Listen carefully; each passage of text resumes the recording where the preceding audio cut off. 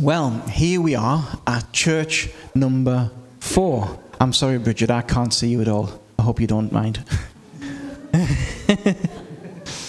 Church number 4 in the letters from Jesus in the book of Revelation. I'm enjoying going through these, but now we come to another controversial one. This is the one where there's a rebuke to the church for allowing a woman, referred to as Jezebel, who called herself a prophetess, to lead this church astray in a huge number of ways. So we're going to look at the identity of this woman. We're going to examine the term spirit of Jezebel, what it means, and we are going to look at how messed up this church had become. Now, I'm going to read it. This is a longer one than all of the others. In fact, this is the longest of the letters to the churches in Revelation. I'm going to start Revelation 2 and read from verses 18 to 29. And to the angel in the church of Thyatira, write, the words of the Son of God, who has eyes like a flame of fire, and whose feet are burnished bronze.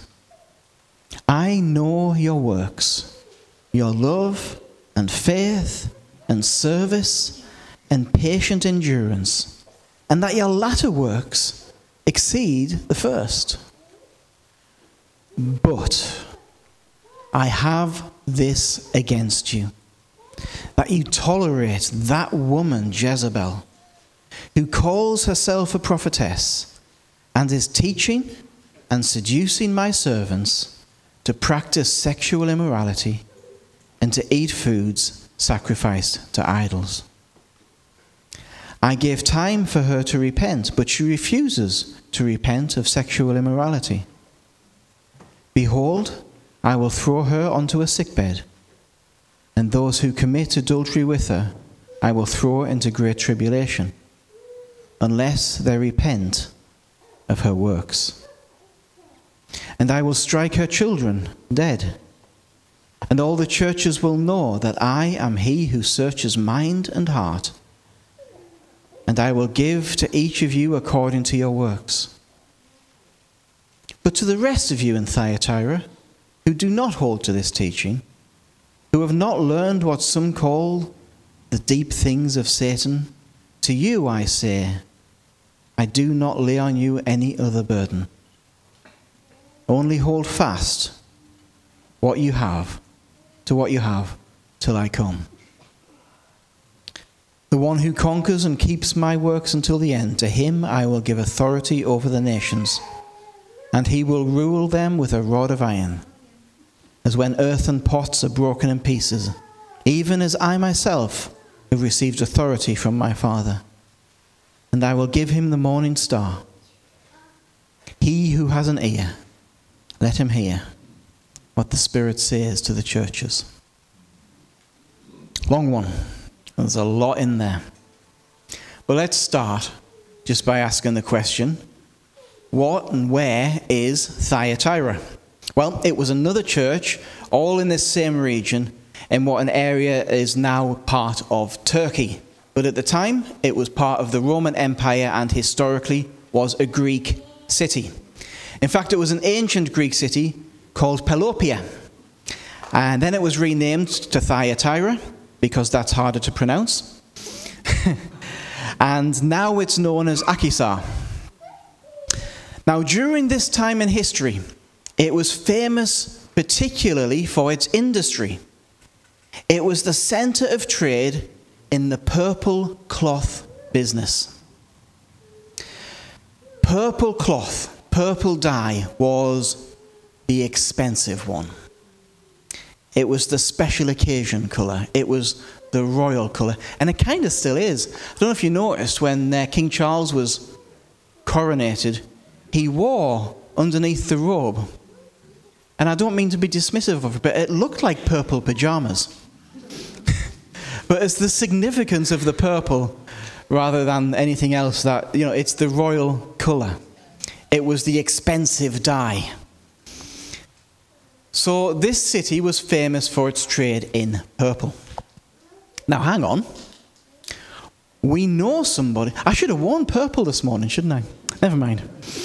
We know somebody, don't we, who was involved with selling purple. And that is Lydia from the book of Acts. She was the wealthy woman who converted to Christianity, and she's referred to as a seller of purple.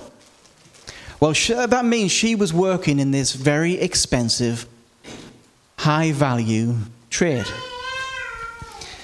In the book of Acts, it says that she was saved by listening to the gospel in the city of Philippi. But she's described in Acts 16 as she was from Thyatira. So she was in Philippi, probably selling purple, but she's from Thyatira. In fact, there's no record in Scripture of Paul ever visiting Thyatira himself. So it's possible, and I'm just saying it's possible, that when Lydia went home, she took the gospel back with her, and this church was started through Lydia preaching the gospel. Now, I'm just saying that's possible. Don't read anything into that. The ancient coins of Thyatira show that there were a lot of working guilds within the city. They had weavers, they had bronze workers, they had potters, they had bakers. This was like a working, crafting city. Not like a cultural city like last week, it's a working city.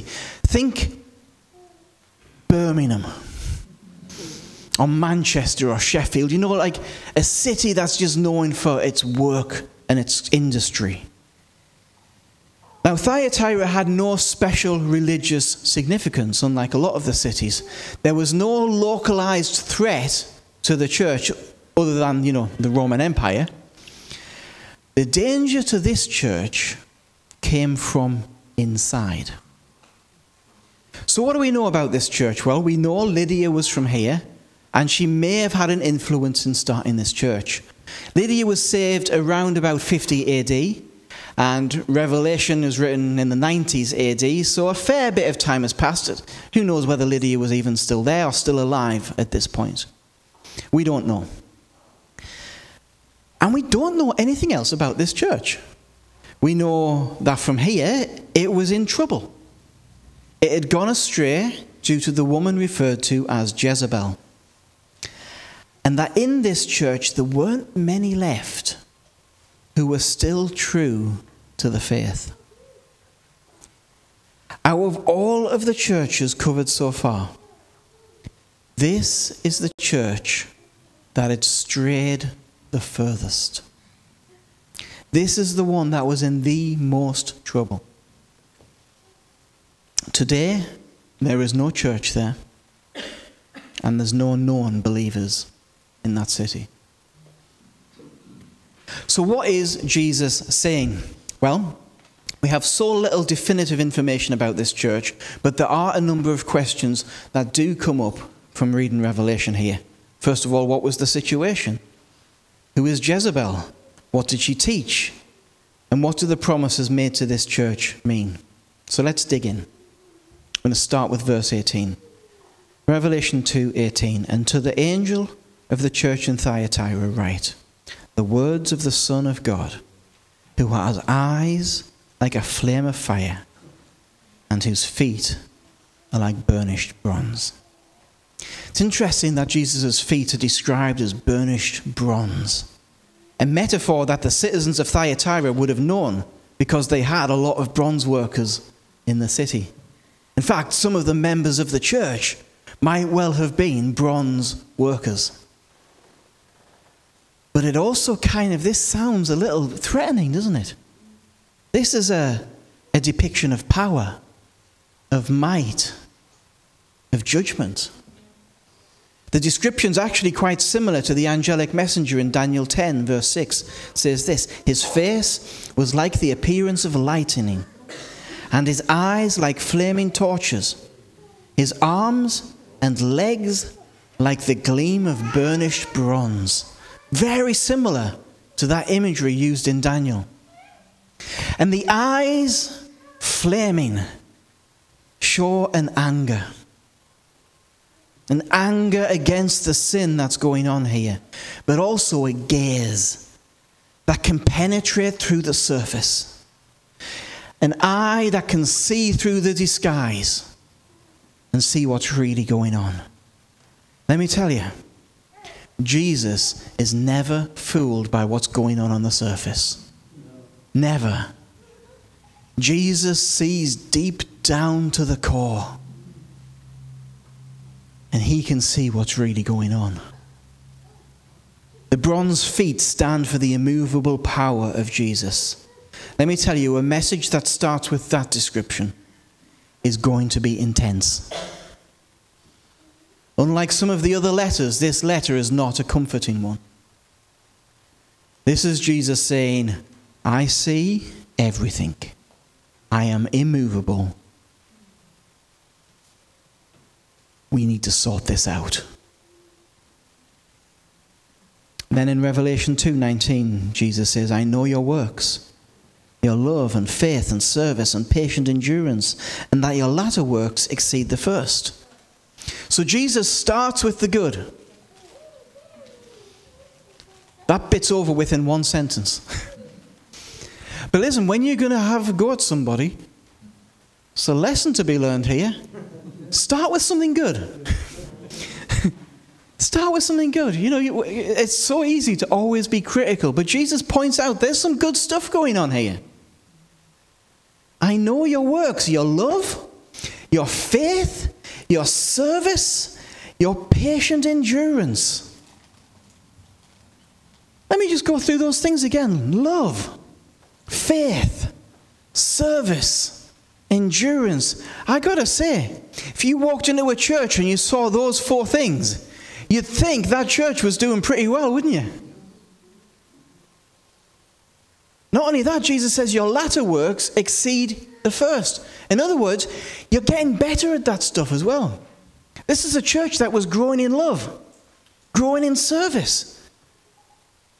I tell you, you read that bit and think, I want to be part of that church. Read the next bit and think, I'm glad I'm not.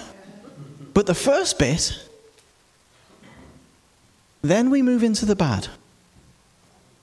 Revelation 2:20. But I have this against you, that you tolerate that woman Jezebel, who calls herself a prophetess, and is teaching and seducing my servants to practice sexual immorality and to eat foods sacrificed to idols. I gave her time to repent, but she refuses to repent of her sexual immorality. See, here's the problem with the church in Thyatira. The threat came from inside. Many of the churches around here were facing external pressures, people bringing false teaching to them. But this danger came from someone who was part of them. And there was a strong movement within this church, led by the woman addressed as Jezebel, that was teaching sexual immorality and eating food sacrificed to idols. Oh, hang on.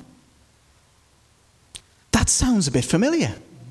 Because last week, we talked about exactly the same teaching. That was the teaching that was going on in Pergamum. The teachings of the Nicolaitans, the teachings of Balaam. It's the same thing. Exactly the same thing. The difference is this has been spearheaded by this woman who is really deep into this teaching. And the church is accused of tolerating it. In other words, at no point did anybody, modern metaphor, excuse me for this, nobody grabbed the microphone. Nobody said, hang on. This isn't right. They were allowing it to happen. But rather than just being warned to repent, as we saw in the church last week, in this case, this woman was leading the church further and further and further away from the truth. And Jesus says here, I gave her time to repent. I gave her time, but she refused. Jesus is patient. He gives us time to turn around and change. But he is not a mug. And isn't there times in our lives where we've been in similar situations and Jesus has given us time to repent? And I'm gracious that he is slow to anger. I am glad he's slow to anger. But remember, Jesus is not a mug. It's interesting, this church on the surface seemed absolutely fine. If you'd have gone into it, you'd have seen a church filled with good works, with love, but it was rotten on the inside. Who was this woman? Well, we don't know. But we can get some information about what she was like. First, she claimed to be a prophetess. Now, the way the church was acting, clearly she was accepted to be a prophetess. That means she was in a position of power within the church, maybe even a position of some sort of leadership. Certainly she was able to speak into leadership. But she was a false prophet. Church, we need to understand this. Just because somebody claims to speak for God does not mean we should just accept that they do. We should test it always. Test them against the word. See, it wouldn't have taken long to see this woman's lifestyle and her teaching to test what she was saying against the word of God and say, she's a liar. She's a liar. She's not a prophetess. Listen, the book of Acts exists at this point. It was copied and circulated. This church had the book of Acts. So this church knows that James said, those are the two issues we don't bend on. Those are the two big issues. They wouldn't have been ignorant, yet nobody challenged her. Nobody tested her. Instead, people started listening to her. This woman was a real, actual person. Now, her name may have been symbolic, but I'm sure the church knew who was being talked about, even if this isn't her actual name. There's two arguments here. The reason to guess that her name is symbolic is, well, Jezebel was known to be, in Israel's history, an evil woman who stood against God's prophets. A woman who led Israel into idolatry and the worship of Baal. It was a name associated with evil. And you think, when you've got a lovely newborn baby girl in your arms, think back to when Poppy was just, you were naming Poppy. At no point did you go, oh, bless her. I think I'll call her Jezebel. You wouldn't, would you? It would be like, oh, bless him. He looks like an Adolf to me. Oh, look, a little Rasputin there. You just wouldn't pick those names nowadays, would you? Because those names have very negative connotations with them. Now, the counter of that is this woman wasn't Jewish. This is a far-flung part of the empire. So did the people who lived there really have any idea about this Jewish queen from hundreds of years ago and what she did? Maybe not. So, and in fact, Jezebel wasn't Jewish. She came from Phoenicia. Who's to say whether in Phoenicia, Jezebel isn't just as common a name as Mary? We don't know. We don't know. So she could have actually just been somebody called Jezebel. And the answer to that is, we don't know. I think, personally, that because she has so many traits that match the Old Testament Jezebel, in that she was leading people into idolatry, she was leading people away from God, I think it's a symbolic name, but I don't know. Either way, she was teaching the very same compromise we talked about last week. And her false teaching had been embraced by this church. And things were getting bad. In verse 24, they're actually referred to as the deep things of Satan. You know, Paul talks about the deep things of God. Well, this is as far as you can go in the other direction. The deep things of Satan. She had morally and spiritually corrupted and compromised this church. And she needed to be dealt with. If she hadn't have been dealt with, if she'd gone unchecked, her message could have spread from church to church to church. And her teaching could have become the prevailing view of the church in that area. See, sometimes you wonder, why has Jesus been so severe, so harsh in his condemnation? But here's the reality. If you've got gangrene, you've got to cut that limb off, otherwise it will infect the whole body. This woman had to be dealt with, or the whole church was in danger. And this church had fallen deeply into idolatry. And Jesus says, I will deal with this woman. Revelation 2, verses 22 to 23. Behold, I will throw her onto a sickbed, and those who commit adultery with her I will throw into great tribulation, unless they repent of her works. Notice, whenever Jesus is saying that there's judgment coming, there's always a way out. There's always a way out, and that way out is always repent. Repent. Where was I? Unless they repent of her works, and I will strike her children dead. Stay with me, we'll come back to that. And all the churches will know that I am he who searches mind and heart, and I will give to each of you according to your works. So we have the condemnation, now we get the consequences. When we rebel against God, when we go our way and not his way, there are always consequences. Real consequences that have to be lived out. And Jesus has given Jezebel time to repent. And she's not done it. Things have got worse, and something needed to be done.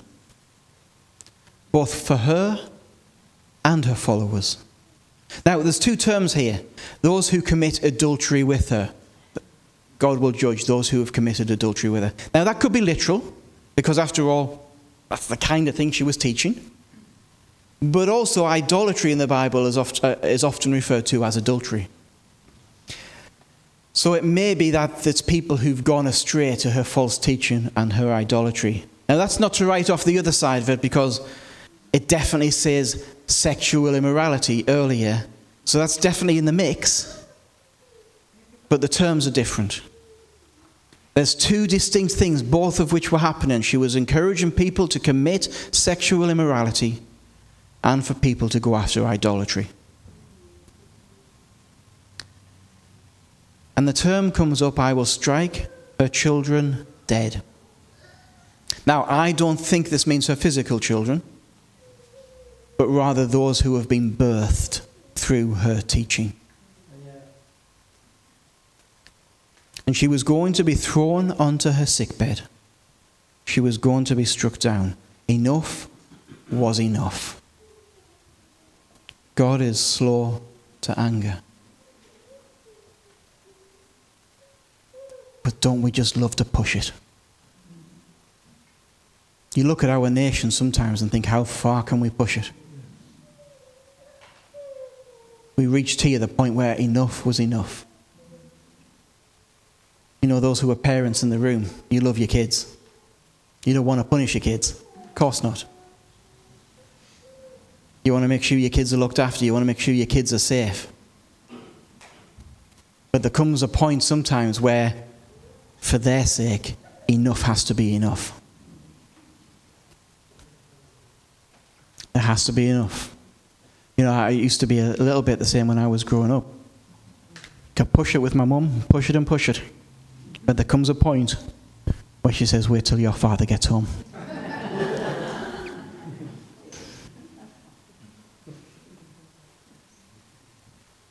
And Jesus says,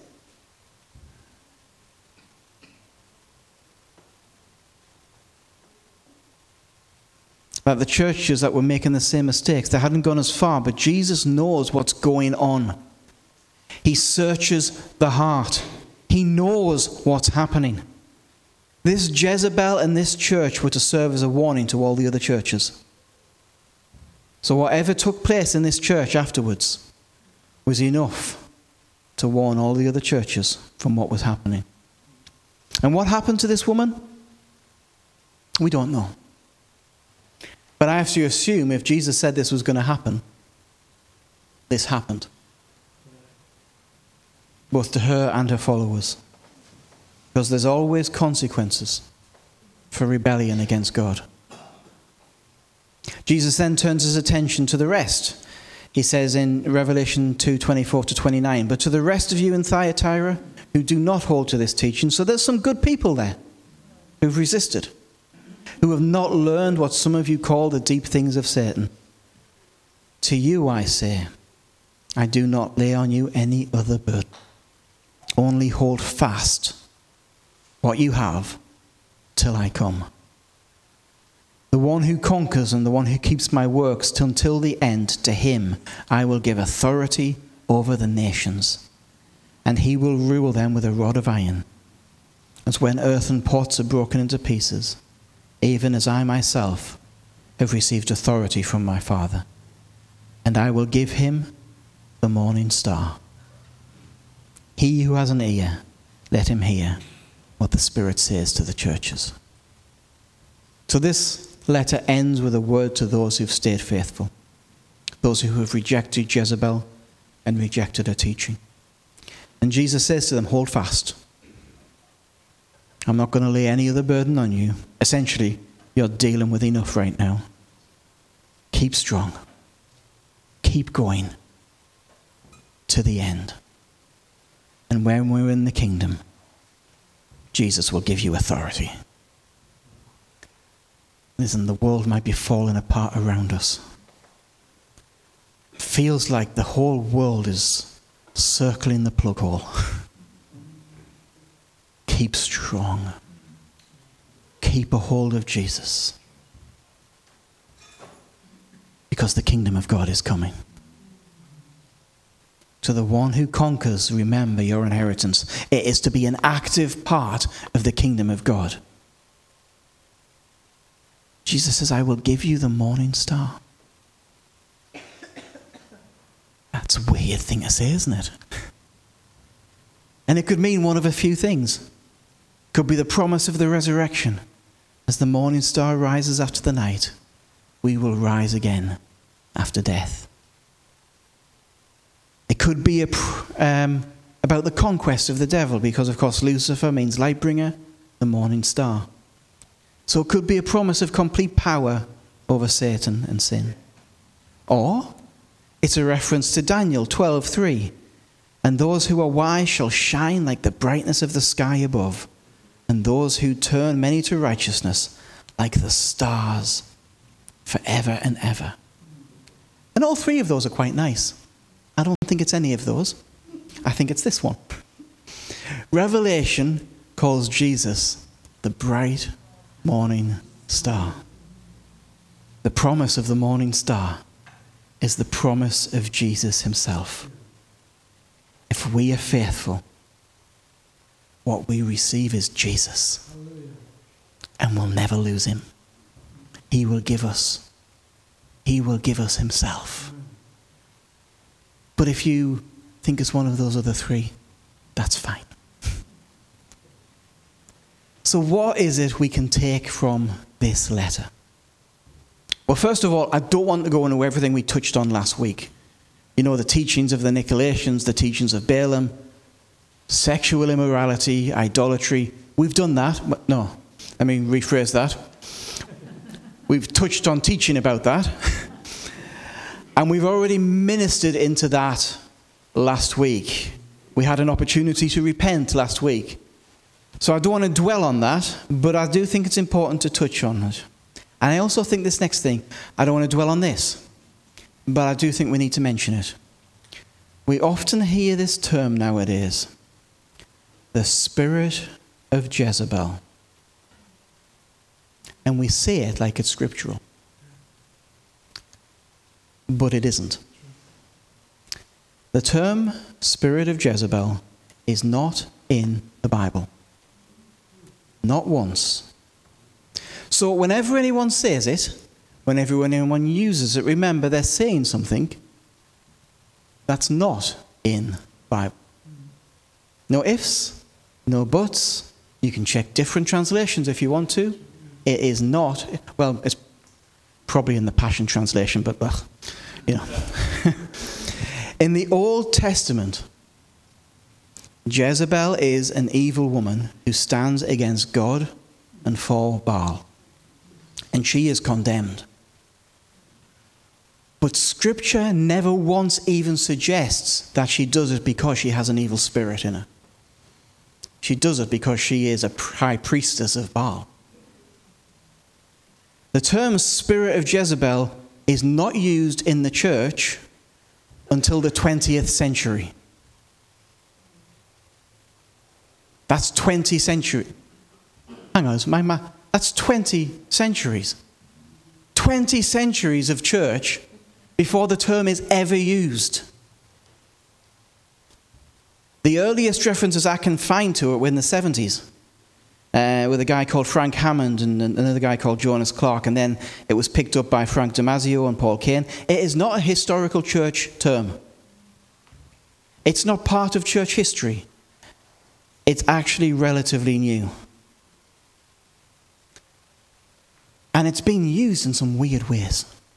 It's been used to cut down women when they're dressed provocatively, which is clearly a reference to Jezebel in Revelation, or the Old Testament Jezebel painted her face just before she was killed. I don't know many women who put the makeup on the day they think they're going to die. Or sometimes it's just used against a woman you don't like. Oh, look at her, she has the spirit of Jezebel all over her. It implies that there's some spirit, some evil entity called the spirit of Jezebel that has taken control of this woman, and therefore don't trust her. That is an appalling misuse of Scripture. There's no scriptural precedent for ever using that term. It's also used today by so-called prophets who see themselves as modern-day Elijahs.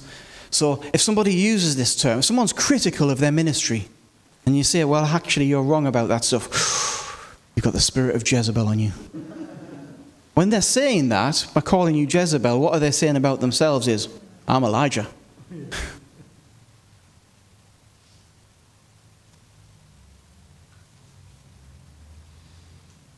Using that term, spirit of, suggests that somebody has an odious spiritual influence all over them. And listen, if somebody criticizes you, I think we should be a bit more gracious. If you criticize me, you can form an orderly queue after the meeting. I won't come back at any of that with you. These prophets who teach falsehood, who often teach a therapeutic gospel, who make up prophecy and say God said it, who take churches into deception, they've got far more in common with Jezebel than the people that they criticize with it. Be very careful of someone who calls themselves a prophet and says to anyone who criticizes them, they've got the spirit of Jezebel. You've got to say, I'd be very careful. If you were to ever use the term, or you were to define someone by it, it would be somebody who claims to be a prophet and leads others into sexual immorality and idolatry, because that's the only real thing that has a through line. We cleared that up? We good? Didn't want to dwell on it, but I think we need to tackle it, because I've heard it said about some people, just because somebody didn't like him. And that's wrong. So the big question for me when we read this passage is, how did this happen? How did this happen? See, nobody comes into a church, I wouldn't have thought, one day, gets the microphone and says, everybody, let's start worshipping idols and committing sexual immorality. Amen? That doesn't happen. If it does, I don't imagine it would work. Wolves don't tell you that they're wolves. They will tell you that they're prophets or apostles. That they can see what you can't see. God speaks to them in a way you wouldn't understand because you're not spiritual enough. They may call themselves apostles because that gives them an implied authority. They may even be gifted. You know, when God gives a gift, it doesn't mean we can't misuse it. I'm saddened by the number of instances where Christians who are prophetically gifted use that gift for personal gain. You know, virtually everyone's aware of some situation where Christians use a spiritual gift, whether it's teaching, prophecy, pastoring, or another, to gain influence over other people. And it's wrong. The most awful abuse is when we abuse the prophetic gift. And we use it to justify things that are immoral, or we have revelations that trump Scripture. Wolves know how to speak like sheep. They know how to sound like a shepherd. And they know how to sound like a prophet. Listen, I believe in the prophetic gift and the fivefold ministry gift. I believe in it. But I believe it can be abused. And it can be faked. This was a church that had dedicated believers in it that were led astray by someone who claimed to speak for God. Again, when it comes to prophecy, we're encouraged, test it. It has to line up with Scripture. If it doesn't line up with Scripture, guess what? It's false. This church, they were dedicated believers. They had love, they had faith. And Jesus said Jezebel seduced them. That means they were genuine, heartfelt disciples before they got led astray. See, just because someone claims to operate in the supernatural does not mean they're speaking for God. The very idea that the office of prophet can be just given to someone or taken by someone, it is becoming more and more popular, that idea, and it's dangerous. You end up with people who've learned techniques, but are not prophets. Church, beware of people who call themselves prophets. Prophets should be recognized, not self-identified. If someone's a prophet, we should be able to see it because the things they are saying happen and are accurate. It's not enough for someone to go, first week in church, hi Dave, nice to meet you. I'm Luke, I'm a prophet. You laugh. It's happened. We see in Jezebel the ultimate abuse of the prophetic ministry.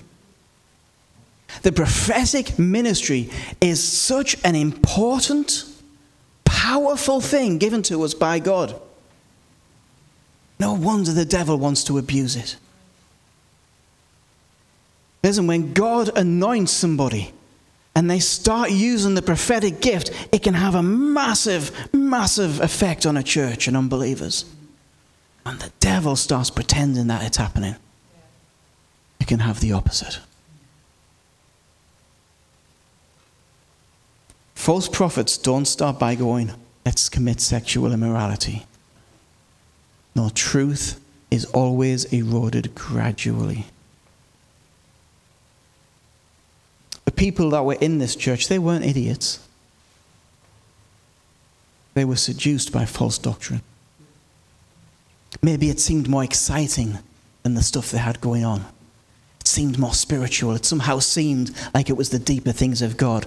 But Jesus describes it as the deeper things of Satan. This church, they looked like real Christians. No doubt Jezebel seemed like a fine character. She must have had a good command of language and a presence to be regarded as a prophetess.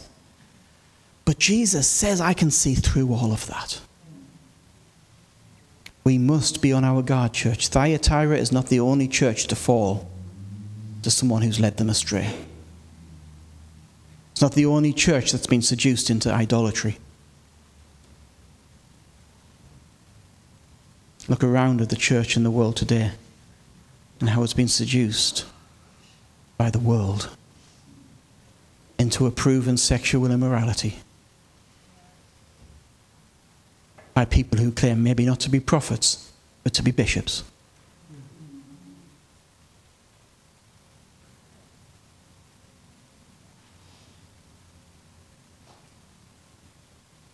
I'll not go any further on that one. Last week we focused on the area of sex and idolatry, and I don't want to just repeat the same ground. The real focus here today.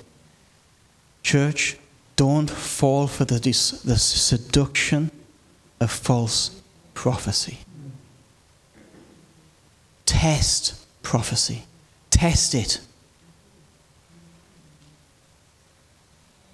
Don't take what I'm saying without testing it. Listen, we all bear that responsibility ourselves to test what's been said to us. If you come forward for prayer and somebody gives a word over you, that's a wonderful thing, isn't it? It's a wonderful thing. But test it. Test it. You can't just accept it as, well, it's been said over me, it must have been from God. Because sometimes, you know what, I'll admit I've done this. The flesh gets in. You start speaking the first few lines from God and the rest of it's from you. I repent of that, but I tell you, it happens.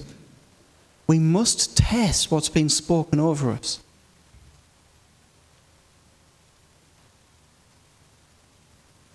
Prophecy that changes the word of God or goes against the word of God, but it must be right, because God told.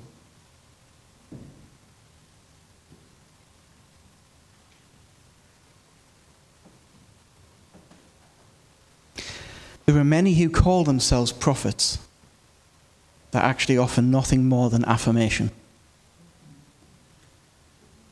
They say things will come to pass and the things don't come to pass.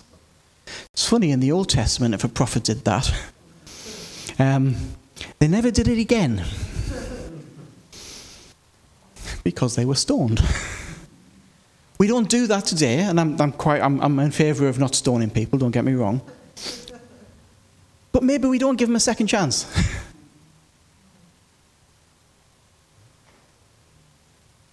How sad it is to me that one person ruined this church and moved other people away from. Well, no. Wasn't one person. And that's the problem. One person couldn't do this alone. If nobody had listened to her, it would have been fine. One person can't derail a church. What it takes is others following, others encouraging, others participating in damage against this church. Listen, when we come against something that's false, we shouldn't encourage it.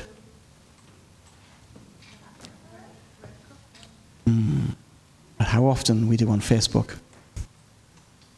Little like. False prophets should not be encouraged, whether they say it in church, whether they say it in prayer groups, or they post it on Facebook. We cannot encourage, we must challenge. Otherwise, he is the problem. Rot spreads. Rot spreads. Now, I hope you understand that I am not coming against the prophetic gift in any way. I'm saying we should protect the prophetic. We should jealously guard the prophetic because it belongs to God, yet the enemy wants to use it to cause disruption. It's my prayer that we as a body of believers, and I know this is heavy this morning. Listen, you can't do this church without it being heavy. I want us to understand this morning, the enemy wants to break all this up. He wants to shatter this. Or he wants to send us in the wrong direction, because that's a win as well. An unfaithful church is just as much a success to him as a destroyed church. We must be very careful. Very careful, church. Test everything. Test what I'm saying. Test everything. When you watch YouTube, test it. Everything you see on YouTube, there's some of that. Don't test it with watching another YouTube video about it, though. That's a... you can go down a rabbit hole that way. YouTube's a funny thing. I wasn't going to go there, but YouTube is a funny old thing. I watched one video about the Nephilim. And the stuff has been sending me ever since. It's crazy. But that's how it gets you. The algorithm goes, oh, you like this sort of thing? Well, here's a little bit more extreme one. Do you want to try that? We need to be so careful because we are being talked at from every angle. Let me tell you where we should be getting everything from. That's the test for everything. That is the test for everything. If you're unsure, try this. Now, there's only one way you can really test things against this. By getting to know this more. This is a Bible, by the way, in case anyone doesn't know. More and more. The closer we get to this, the safer the place we're in. Let's pray.